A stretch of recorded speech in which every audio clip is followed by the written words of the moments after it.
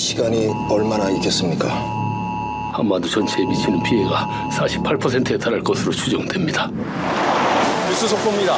백두산 화산이 폭발했습니다. 폭발의 위력이 어느 정도인지 확인하시죠. 이번 폭발은 한층 역사상 유례를 찾기 힘든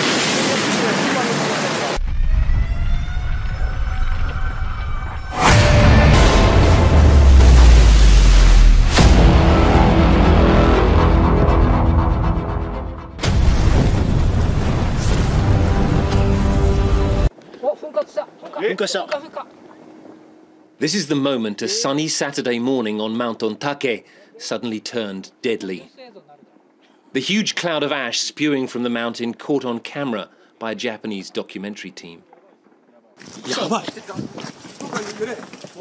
Further up the mountain, this hiker caught the full horror as it unfolded on his phone camera. This is really dangerous, he says. This is really bad.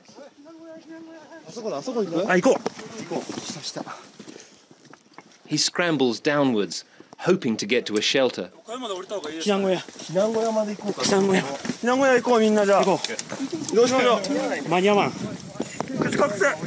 But in seconds, the ash cloud is over him.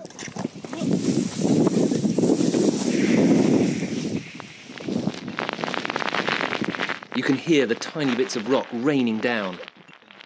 It's little wonder many survivors say they were convinced they were going to die.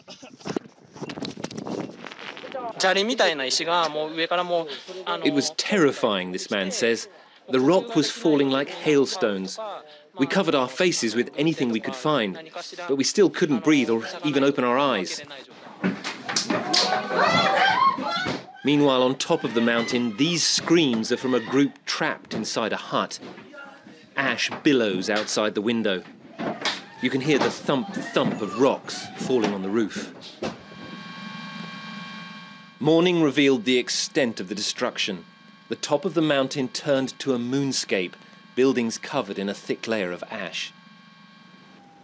As rescuers finally arrived, they found at least 30 people lay dead in the ash field.